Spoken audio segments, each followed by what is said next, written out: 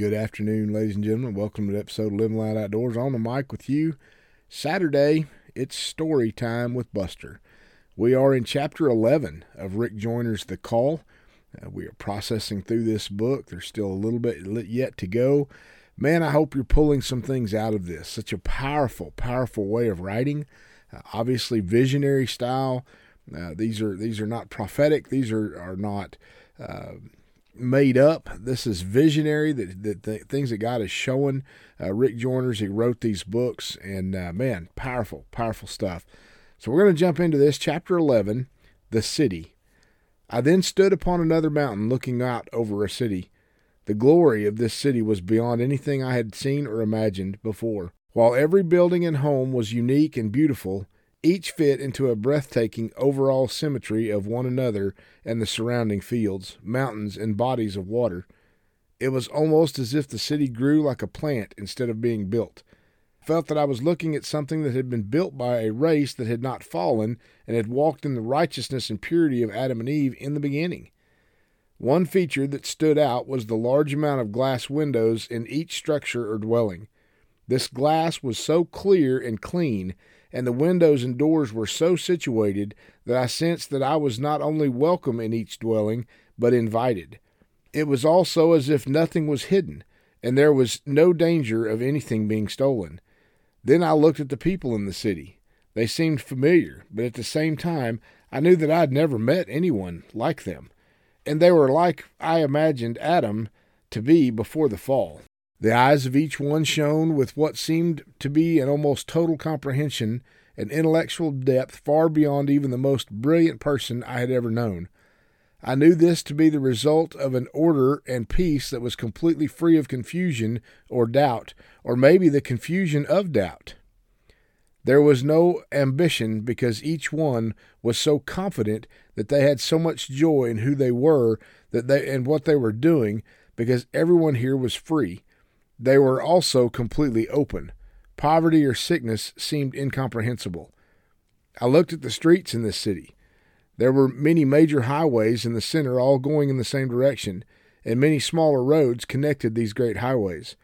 As I looked at one of the largest of the highways, knowledge was imparted to me about the truth of holiness.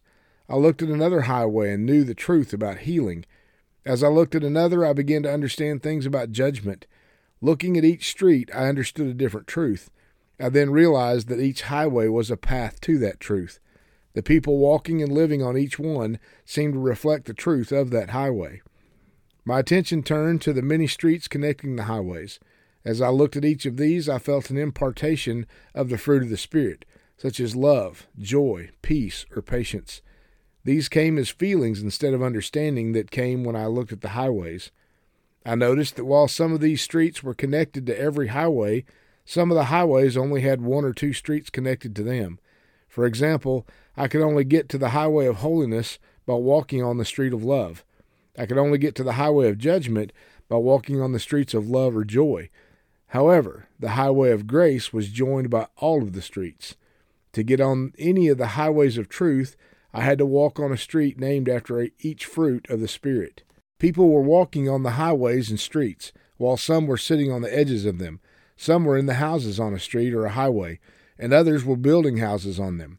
Those living in the houses were constantly serving food and drink to those who were walking or sitting. I then noticed that there were no restaurants, hotels, or hospitals in the city.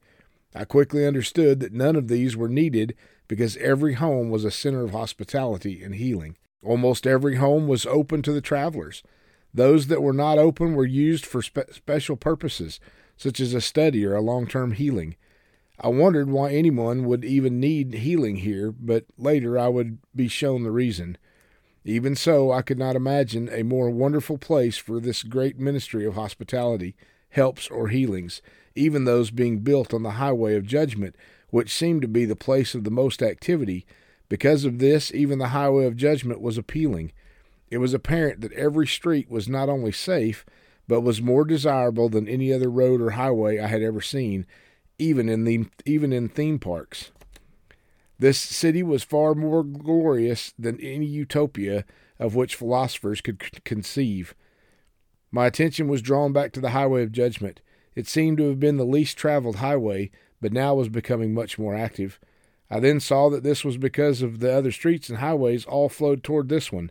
However, even though the highway of judgment was becoming the center of activity, people still seemed hesitant to enter it. As I looked toward the end of the highway, I could see that the road was on a steady incline, and there was a high mountain at the end which was enveloped in a subtle but profound glory. I knew that if people could see the end of this road, there would have been far more traveling on it. I then realized that I was drawn to this road because it had the same feeling to it as the great hall of judgment. I knew that this was the road that led to knowing the Lord as the righteous judge, the bond of peace. I wondered if this city was heaven or the New Jerusalem. Then I observed that even though these people were of stature far beyond any I had seen on earth, they did not have the glory or stature of those in the lowest positions in the hall of judgment. I was wondering about this when I felt wisdom standing next to me again. "These are the same people who you saw in my army," he began. "The city and the army are the same. My coming leaders have had visions of both my army and my city. I am building both, and I will use the leaders I am now preparing to complete what I began generations ago. My generals will become master builders for my city, and the master builders will also become generals. These are the same. One day the army will no longer be needed, but this city will last forever. You must prepare the army for its present battles, but build all that you build for the future. There is a future for the earth after my judgments have come. It will be a glorious future. I'm about to show my people that future so that the future will be in their hearts. As Solomon wrote, everything God does will remain forever. As my people become like me, they will build that which will last. They will do all that they do with a peace for the present times and a vision for the future.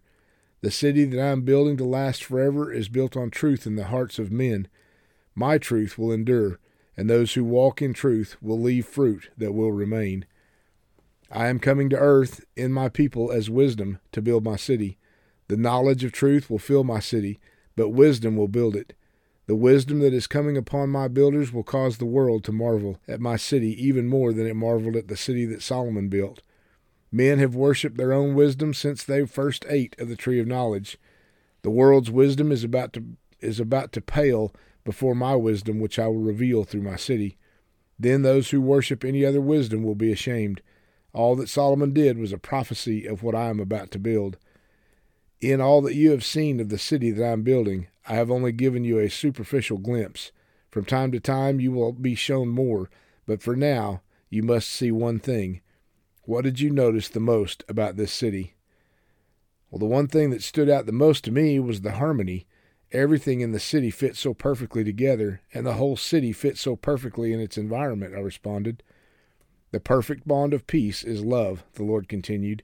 "In my city there will be unity. In all that I created, there was harmony. All things fit together in me. Everything that I am doing in the earth is to restore my original harmony between my Father and His creation and among all creatures. When mankind lives in harmony with me, the earth will be in harmony with Him, and there will bring peace on earth, floods or storms. I came to bring peace on earth." As he spoke, I knew I was looking into the future, just as I had looked when I viewed the army.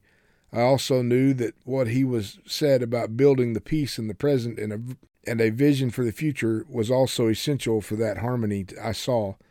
Time was also part of his creation within which he had to fit. Wisdom then turned to me, and I looked directly into his eyes and said, "I love my creation. I love the beasts of the field and the fish of the sea. I will restore all things as they were intended to be, but I must first restore mankind. I did not come just to redeem, but to restore. To be a part of my ministry of restoration, you must not just see others as they are, but as they are to become. Like Ezekiel, you must see in even the driest bones an exceedingly great army. You must prophesy life to the bones until they become the army that I have called them to be. Then my army will march. When my army marches, it will restore, not destroy. It will fight evil, but it will also build the city of righteousness. All of the treasures of the earth cannot weigh in the balance with the value of a single soul. I am building my city in the hearts of men, with the hearts of men. Those who keep the great wisdom, the knowledge of the eternal treasures, will be used to build my city. You will know my builders by this wisdom. They do not set their minds on earthly things, but on the treasures of heaven. Because of this, the world will bring its wealth to my city just as they did in the times of Solomon. I am about to release my wise master builders. You must walk with them, and they must all walk together. Each of the highways and streets that you saw in this city will begin as fortresses of truth on the earth. Each fortress will stand against the powers of darkness, and those powers will not be able to stand against them. Each will be like a mountain with rivers flowing from it to water the earth. Each will be a city of refuge and a haven for all who seek me. No weapon that is formed against them will prosper, and no weapon that I give to them will fail. The Lord's builders. As wisdom spoke, my eyes were opened to see the most beautiful valley I'd ever seen. The mountains forming the valley and the valley itself were more green than any green I could remember having seen. The rocks were like fortresses made of silver. The trees were perfect and full. There was a river in the middle fed by the streams flowing from every mountain around it. The water sparkled with a blue that was the bluest tint I had ever seen in the beautiful matched sky. Every blade of grass was perfect. The valley was filled with many kinds of animals, which all seemed to be the very best of their breed, with no diseases or scars. They fit perfectly with the valley and with one another. I had never seen such a desirable place on earth.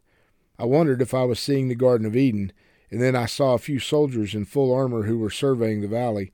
Other soldiers were following each stream to the river, and then following the river to the place where the first soldiers were surveying.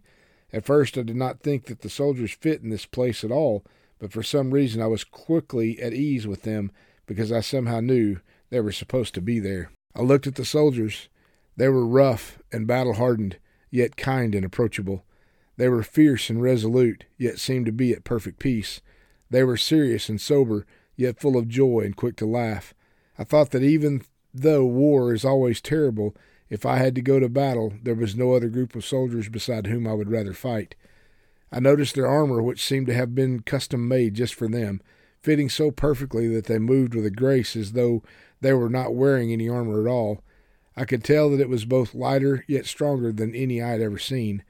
The armor also seemed to be a perfect combination of the colors of the water, mountains, and the blue sky, which I soon realized was the reflection of these colors in a purity I had never seen in a reflection.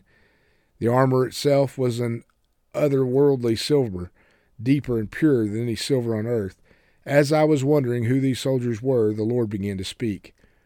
"In my Father's house are many dwelling places," he replied. "These are my builders. Each of my houses will be a fortress from which I will send out my armies. Some will go forth as knights to fight for the poor and the oppressed, while others will go forth as small companies who will raid the strongholds of the enemy and bring back the spoils. Some will send forth a host to conquer cities over which my truth and righteousness will reign, and others will join with armies from other fortresses to liberate whole nations with my truth, my love, and my power. These fortresses are not just for the protection of my people, but for mobilizing, training, and sending forth my army throughout the earth. The darkest of times will soon come, but my people will not be found hiding. They will go forth to conquer evil with good. They will conquer by not loving their lives even unto death, and loving others more than their own lives. These will be the fearless ones whom I will send forth before I return. Even the prophecies of their coming strike terror in the hearts of my enemies. They will have no fear. They will love. Love is more powerful than fear, and their love will break the power of fear that has held mankind in bondage since the beginning. Because they have chosen to die daily, the fear of death has no power over them. This will give them power over every enemy whose power is fear. I was once dead, but now I am alive forever, and those who know me cannot fear death. Therefore, those who know me will follow me wherever I go. Each of my dwelling places will be in the valley like this. It is alive with the life that is in the earth before the fall, because here power of my redemption has brought forth true life again. My dwelling place will only be found where all of my streams flow together into one. My builders will come from every stream, but they will work as one. Just as great houses need different craftsmen, so does my house. Only when they work together can they build my house. As you see in these, my builders will have the wisdom to complete the survey before they build. Each of my houses will fit perfectly into the land where they are located, not according to human measurement, but according to mine. The first skill that my builders develop is the skill of surveying. They must know the land because I designed the land for my people. When you build with my wisdom, what you build will fit perfectly with the land. Then I was standing by one of the streams in the valley. I started following it to the top of the mountain. As I got close to the top, I began to hear loud, terrible sounds. When I looked beyond the valley, I could see wars and great earthquakes, tearing the earth, and storms and fires that seemed to completely encircle the valley. It was as if I was standing in the border between heaven and hell, looking into hell itself. I somehow knew that all of hell was powerless to encroach on the valley, but the sight was so terrible, I turned to run back into the valley.